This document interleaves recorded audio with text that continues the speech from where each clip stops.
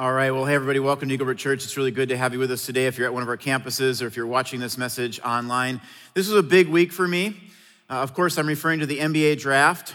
It's kind of like a holiday around my house. You got Christmas, you got Easter, you got the NBA draft somewhere down the line.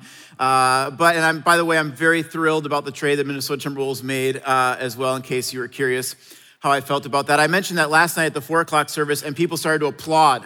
I thought, what a church, huh? How about that? Excited about that as well. But I always feel a little guilty for the amount of time I spend on the NBA draft, so it's good to be with you all in church and talk about more important matters. Speaking of which, we are wrapping up a series today that we've been in for the last 3 weeks called From the Ground Up, where we've been looking at the life of a man named Nehemiah from the Old Testament. And if you missed those 3 weeks, I encourage you to go back online and watch them. But just to get you caught up to speed a little bit, the year is 444 BC. And Nehemiah is working as a cupbearer for King Artaxerxes of Persia. And then one day, Nehemiah's brother comes from Jerusalem, which was his homeland, and he tells him that the walls of Jerusalem were down. And it says that Nehemiah was devastated by this.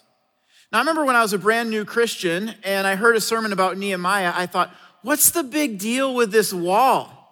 Like, why does he care so much? Why is he devastated by this? I was picturing like a fence in your backyard. It's kind of falling down. Oh, he's devastated. But back then, a wall would be what would protect your city from attack. If you didn't have a wall, an enemy army could just waltz right in and take whatever they wanted. But if you had a wall to protect your city, at least they had to try to get over the wall. And while they were doing that, you could shoot arrows or throw spears and you could protect yourself. So when it says that the walls of Jerusalem were down, it meant that Nehemiah's family members, his friends, they were vulnerable to attack. And so Nehemiah looks at this whole situation. He goes, somebody's got to do something about that. Why not me? And isn't that an interesting approach? Oftentimes we see something that's not right and we go, somebody's got to do something about that. Why isn't the government doing something? Why isn't my church doing something? And Nehemiah takes a completely different approach. He goes, God, how about me? Why couldn't I do something to rebuild those walls? And so he begins to lead teams of people and progress is being made, but that's when opposition comes. We talked about this last week. 2 guys named Sanballat and Tobiah, they begin to oppose Nehemiah. They try to discourage him. They try to distract him. They try to discredit him. But Nehemiah simply prays for strength and keeps on building. But that leads to a question that I want to raise today, which is this. When Nehemiah prayed for strength, what exactly was he looking for from God? I mean, you'll hear people use that phrase, oh, I prayed for strength, or God gave me strength. But what does that really mean? What does that really look like? Practically speaking, how does God give a person strength? It's an important question because maybe some of us came to church today, and if you were honest, you would say, I am worn out. I am so worn out and I don't know how I'm going to have the strength to keep going. Others of you would say, I just feel weak. And so when you hear me talking about strength that you can receive from God, you're going, how do I get that? I need that in my life. Well, today I want to show you my favorite verse from the entire book of Nehemiah. And this is a verse that I really hope you'll be repeating to yourself this week. You'll be memorizing it and repeating it. Here's the verse. It's Nehemiah 8, verse 10. It says, the joy of the Lord is your strength. That when you have a deadline at work and you're completely stressed out about it and your boss is being unreasonable, the joy of the Lord is your strength. When it's a Friday night and all of your friends are at a party and they're posting about it on Instagram and you're home alone and lonely, the joy of the Lord is your strength.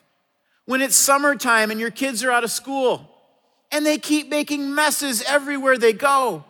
And they won't pick up after themselves. And they're fighting with their brothers and sisters. You need to keep telling yourself, the joy of the Lord is my strength. It's the joy of the Lord that gives you the strength to keep building, to keep going. So here's the question I want to ask you. How joyful are you these days? I run into people all the time who seem to be lacking in joy. For example, a few weeks ago, I was driving along a freeway that I don't normally drive on, and I was in a conversation with my kids, wasn't really paying attention, and all of a sudden I realized that my lane was ending. And I was at the point where there was really nothing I could do about it, so I just put my blinker on and kind of cut the guy off and merged into that lane. And right away, I could tell this is gonna be trouble because the guy behind me quickly whipped into the left lane, ironically cutting the guy off behind him, and pulled as fast as he could right up next to me. Now, whenever this happens, the first thing I do these days is I look for an EBC sticker on their car. I just think this would be hilarious. If the person pulled up next to me and they're like, brr, brr, that's my pastor,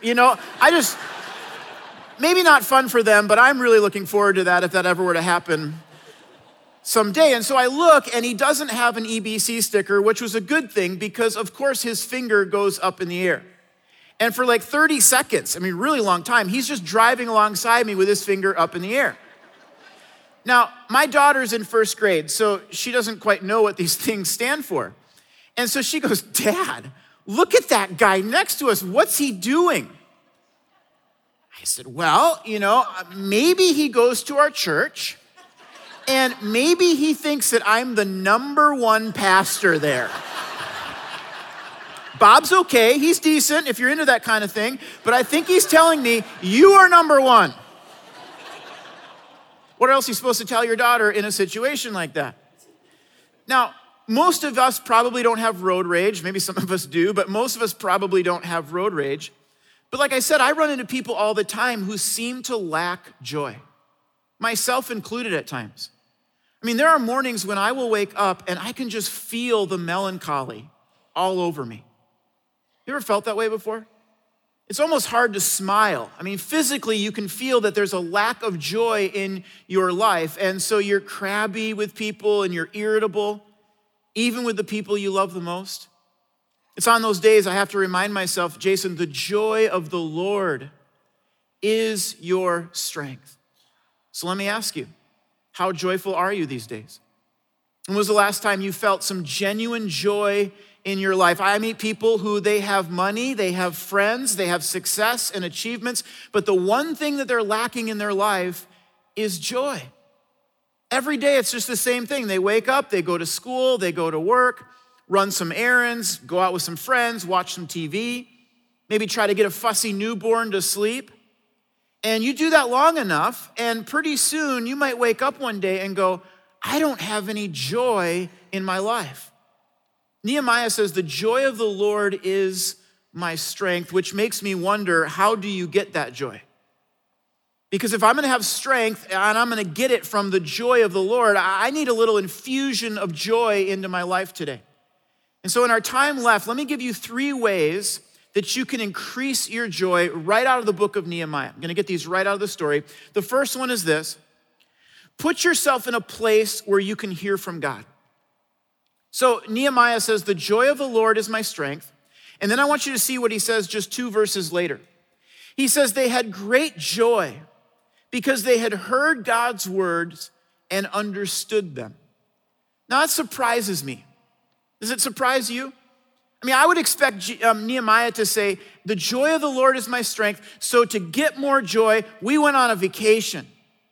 Or we made plans with some friends to go to a cool concert, because that's oftentimes what we think is going to bring us joy. But Nehemiah says it's deeper than that.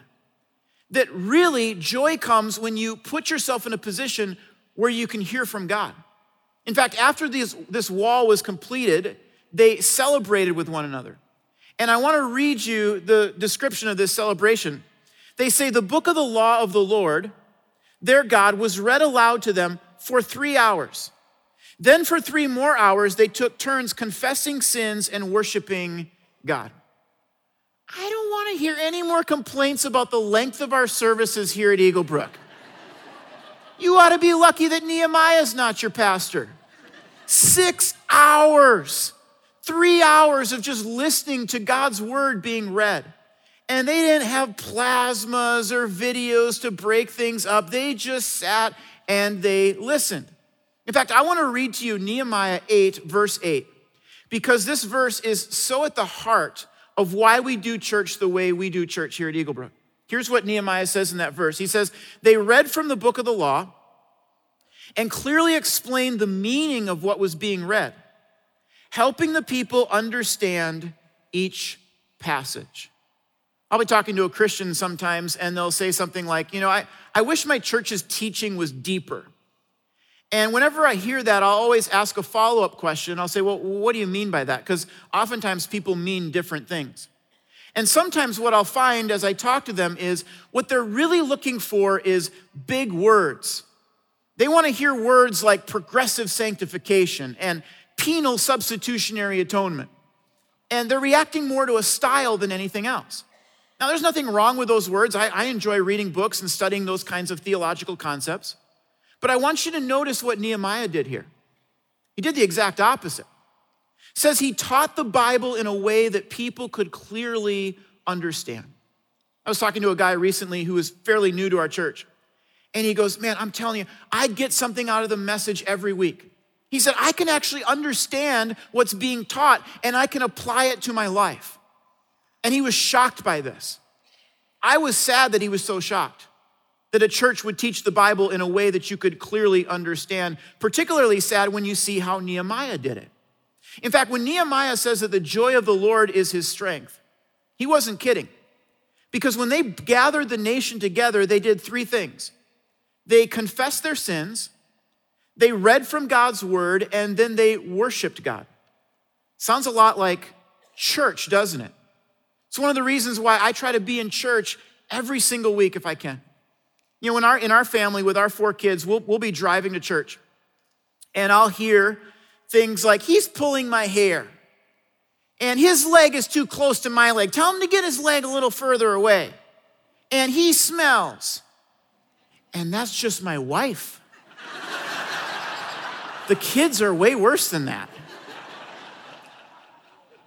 And that's on the way to church. And then when we get in the car after church, I see this joy. And there's this happiness and there's this kindness towards one another. Now, not every time, of course, but a lot of the time. In fact, a few weeks ago at the 4:00 service, I was just attending with my wife.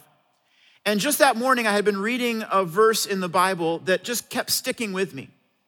And so as we were singing to God, this verse kept coming to my mind, and God started to convict me of some sin in my life. And I began to confess sin. So there you see, read the Bible, confess sin, and as I'm worshiping God, tears come to my eyes. They weren't sad tears. They were the joyful kind of tears that come when you realize you're getting right with God, and that of all the billions of people on this universe, that God would take time to speak to you. Friends, you don't get that playing video games or at a party. You don't get it at the cabin or at your kid's sporting event. I realize it's summertime, everybody wants to be outside, and we don't have retractable roofs on our campuses. I'm bummed about it like you are. We really got to work on that. But for those of you who came to church today, or for those of you who took time to watch this message online, my hope is that you would get done and you would go, oh, I'm so glad we did that. I'm so glad we got up and we showered and we got to church. I'm so glad that even though we're at the cabin, we took some time to watch the message online. Because when you get around other people and you begin to worship God and confess your sins and read aloud from his word, your joy starts to increase and your problems, they start to look a little bit smaller. It's the first way to increase your joy. The second way to increase your joy is this: don't compromise your integrity. Now, I want to backtrack a little bit in the Nehemiah story and go back to chapter 6, because there's this guy named Shemaiah. And I realize this gets confusing. It's like Nehemiah, Shemaiah, Maya. Who are all these people? I don't know why they couldn't have different names to distinguish them. But Nehemiah goes to this guy Shemaiah. And I want to read to you what Shemaiah tells him. He gives him a suggestion. He says, hey, let's meet together inside the temple of God and bolt the doors shut. Your enemies are coming to kill you tonight. Now, on the surface, this seems like a kind gesture. He's warning him, hey, there's people coming to kill you, and I got an idea. Let's go meet in the temple of God, because nobody's going to kill you in the temple of God. That would be sacrilegious. All of this is very logical except for one problem. Only the priest was allowed to go into the temple, and Nehemiah wasn't a priest. In other words, Shemaiah is asking him to compromise his integrity. And I want you to see Nehemiah's response, because this is pretty forceful. He says, no, I won't do it. No, I'm not going to compromise my integrity. I'm not gonna go into the temple. In fact, I am never, ever, ever going to do that. Nehemiah goes on, he says this, he says, I realized that God had not spoken to him, but that he'd uttered this prophecy against me because Tobiah and Sanballat, again, that's his enemies, had hired him. He says, they were hoping to intimidate me and make me sin. By following his suggestion, then they would be able to accuse and discredit me. Let me ask you, what would discredit you? I mean, I turn on the TV or look at the news all the time and I hear about another DUI, another affair, some other compromise in integrity that's given people a reason to accuse and discredit. It's one of the reasons why we say around here that you need to make a never ever list. You need to have some things in your life that you go, I have predetermined, I have predecided. I am never ever gonna do that. I don't care what the circumstances are. I don't care how I feel at that moment. I am never, ever going to do that.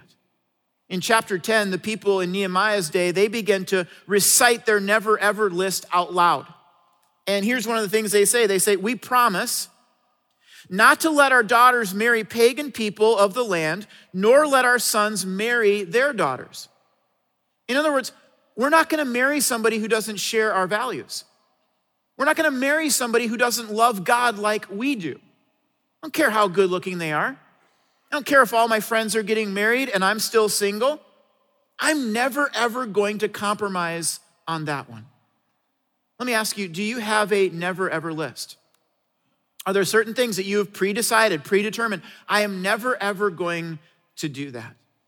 I wanna show you the story of a man who had to make his never, ever list the hard way. And unfortunately, that's how it is for most of us, that we come to these things through experiences and we go, wait a minute, I'm never ever gonna do that again. But I hope that you can learn from this. And I hope you can be inspired that God can work in your life no matter what your situation is. Take a look.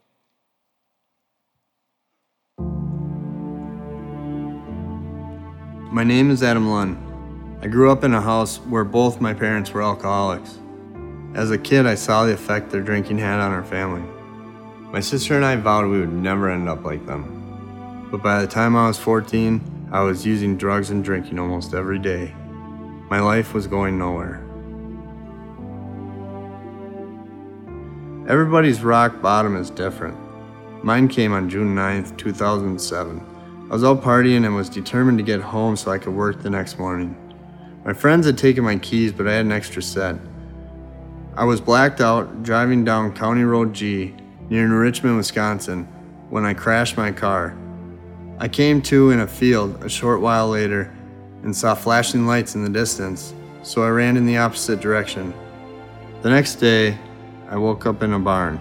I had no idea where I was, couldn't find my car, and didn't remember anything from the night before. Later that day, the cops contacted me and told me that they knew that I crashed my car and they wanted to meet up to do an accident report and make sure that I was okay. When I got there, I met with an officer and he said, do you know what you had hit? And I said, a telephone pole or a tree?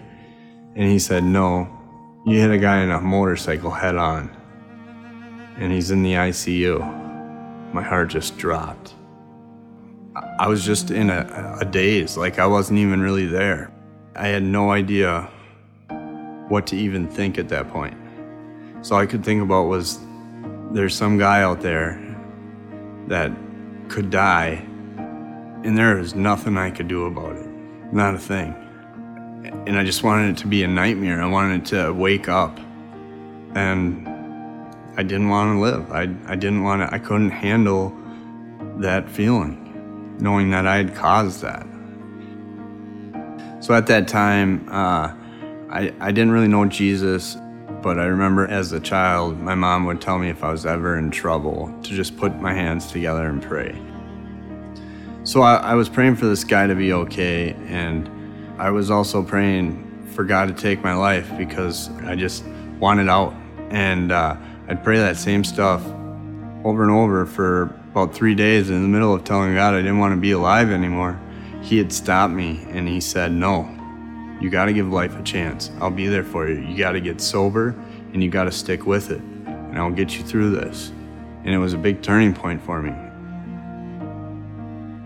While I was waiting trial, the man I had hit did have a miraculous recovery. He did still have serious injuries, but I was very thankful that he was out of the coma and he was improving. I got sentenced to 2.5 years in prison, and I got out a year early doing an intense drug treatment program, and I was really excited to start a new life. I kind of had a list of things that I wasn't going to do when I got out to keep me on the path that I was headed down, and that included not having any alcohol or drugs, not hanging out with people that were doing those things. I wasn't going to let faith take a back seat. I wasn't going to break any of the rules of probation. I also didn't want to date women that weren't Christian. I also had a list of things I needed to do. I needed to go to church every week, serve, go to AA, meet with my sponsor, hang out with sober people and people from my church. I found it important to create those boundaries, and having those lists really gave me the freedom to live without having to worry about the decisions I had to make because they were already made and set in stone.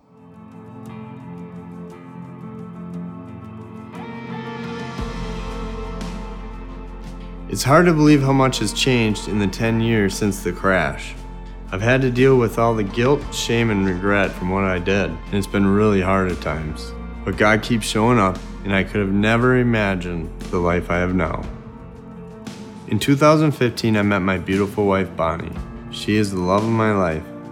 Together we made our own never list, as well as a list of things we'll always do. Our baby boy Locke is 6 months old, and he brings us so much joy. This month I got to celebrate my first Father's Day, as well as 10 years of sobriety. I am so blessed. Isn't it amazing to see what God can do in a person's life?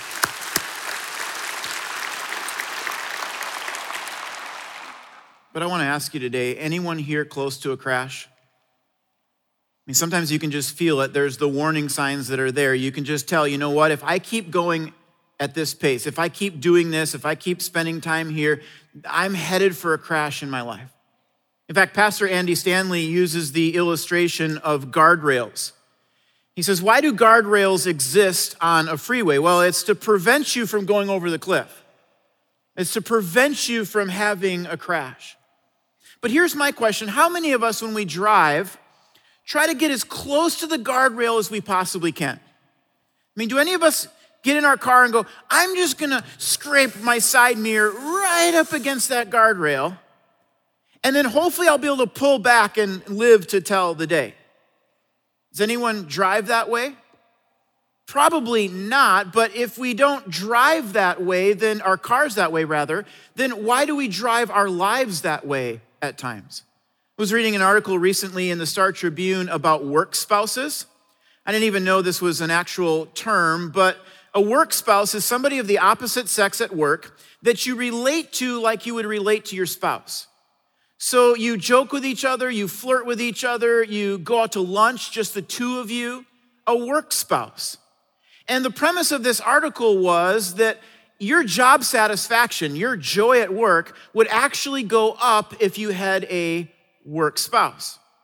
Now, I realize that some people probably use this term jokingly, and they'll say, you're like my work spouse kind of thing. Or I also realize that just because you have a quote unquote work spouse, that doesn't mean that relationship's gonna necessarily lead to an affair.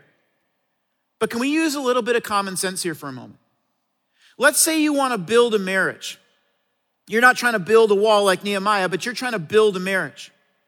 Let me ask you, what is one of the things that would cause that marriage to potentially crash? Well, probably an affair, right?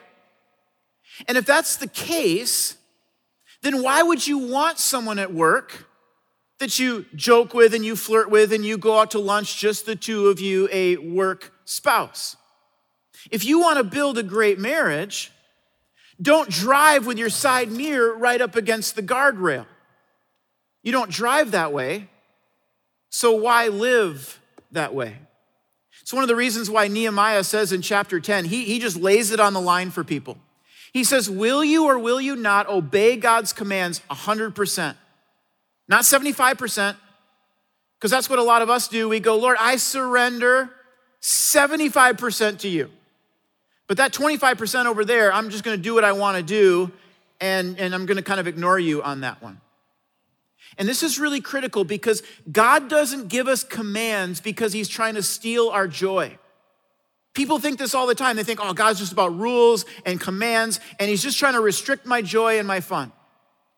The reality is that God gives commands because he knows that 25% of your life, the 25% of your life that you say, God, just leave me alone there, that 25% is gonna cause enormous pain for you one day.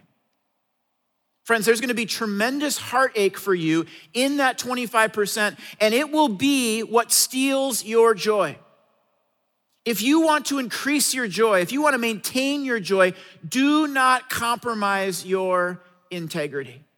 Here's the third way to increase your joy. You have to celebrate what you have instead of lamenting what you don't.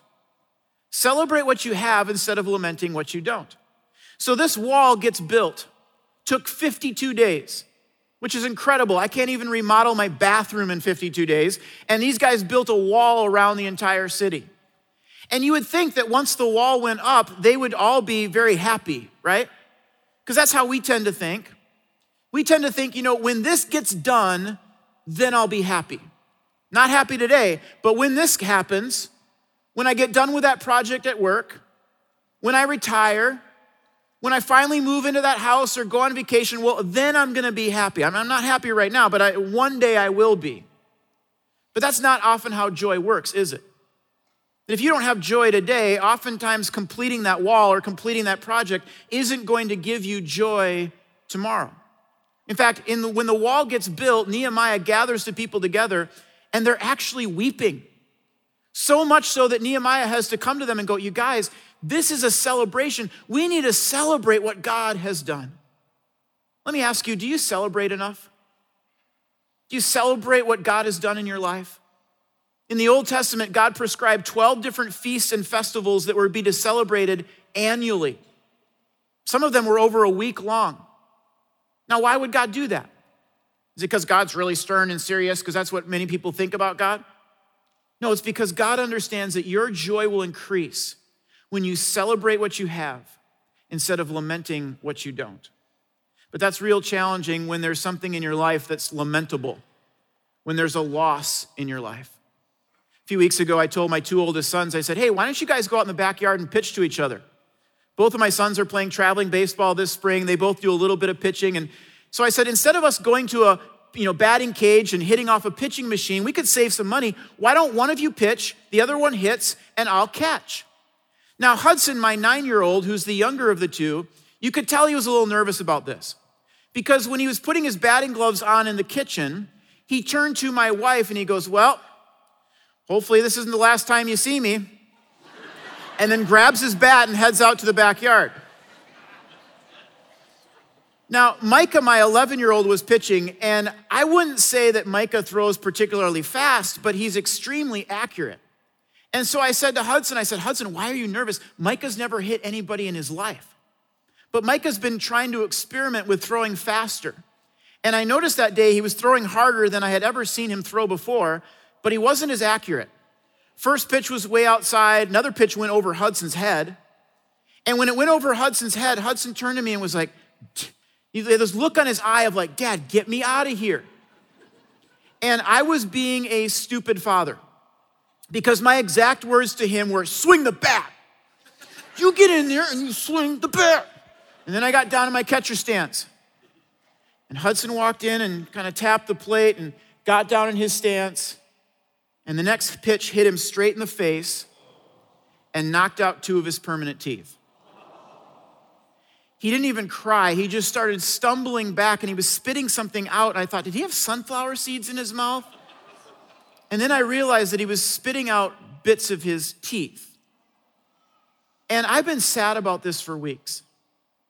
Every time I think about it, I think, oh, I just want a do-over. You ever felt that way before?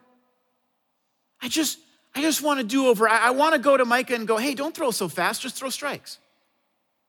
I want to go inside and get a softer ball and say, hey guys, let's play with this one. I want to be a better dad who doesn't push his son into doing something that clearly his intuition was telling him something bad was going to happen. But every time I look at it, I think, oh, that's permanent. He's going to deal with that for the rest of his life. And maybe there's something like that in your life right now, where you lost your parents this past year. And when you look back on that relationship, you go, oh, I would do anything for a do-over. I would do anything to say that differently or to do that differently, but there's nothing you can do now. It's permanent. Or maybe you lost a marriage. And you go, oh, I just wish I could have a do-over on that one. But you can't. Or maybe you lost a loved one. And you look back on it, and every time you think about it, there's just this nightmare that gets replayed in your mind, and you keep thinking to yourself, that's permanent. I can't believe that that's actually permanent. And what I want you to hear today is this: the joy of the Lord is your strength. Not just Nehemiah's strength, it is your strength. In fact, I want you to see what the Bible says in the book of James. He says, dear brothers and sisters, when troubles come your way, consider it an opportunity for great joy. I remember reading that for the first time and thinking, clearly this person hasn't had a lot of trouble in their life.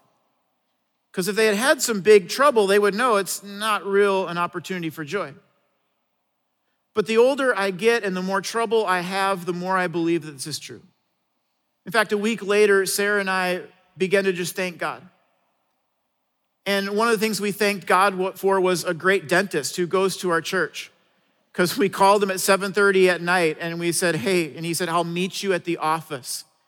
And he was able to help us out, and we thank God for that. And we thanked God that pitch didn't hit Hudson in the eye socket or in the face somewhere. I've heard of kids dying in situations like that. We thanked God for that. And we thanked God that it was two of his lower teeth, and so when he smiles, you can't even really see that his teeth are missing. We began to thank God for what we had instead of lamenting what we didn't. Now, maybe you say, you know what, well, that's easy for you. You just lost a couple of teeth, and I've lost something much, much greater in my life, and you're right. I don't know how people have the strength to face those kinds of situations. I don't know how they have the strength, but I do know what their strength is. It's the joy of the Lord. The joy of the Lord is your strength. It's a joy of knowing you can take anything on this earth away from me, but you can't take away my relationship with God. That will last forever. It's the joy of knowing that you have eternal life and that you are one step closer to that, one day closer to that than you were yesterday or the day before. It's the joy of the Lord that is your strength. And so my prayer for you today is that you can begin to receive that joy and receive that strength into your life. And to do that, we wanted to create an experience. And we wanted to create an experience around communion because communion is a celebration.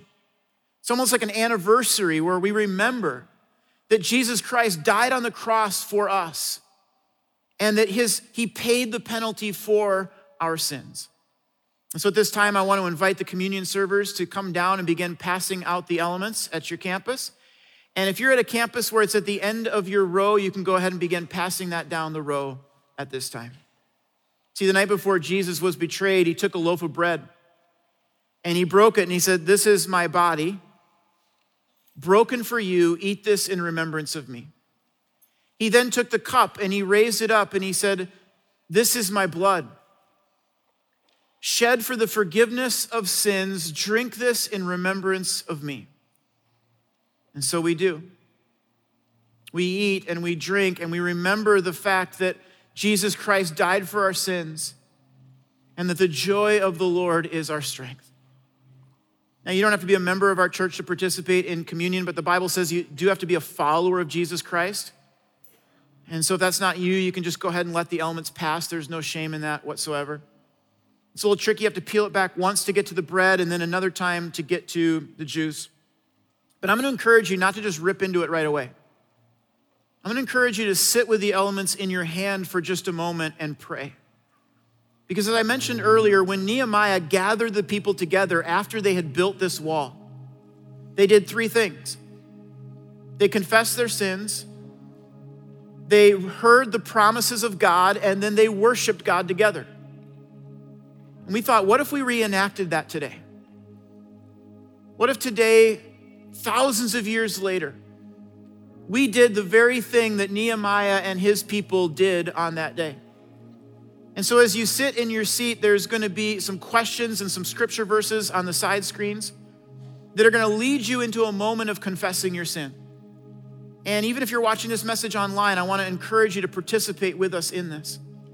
There's something powerful when you confess your sins and know that you have gotten right with God. And then we're going to hear some scripture verses read, some promises of God. And I want you to receive those into your life, that God is speaking to you today and reassuring you and reminding you of some powerful truths. And then at your campus, your worship leader is going to stand you, and we're going to close by singing together. And we are going to remind ourselves that the joy of the Lord is our strength.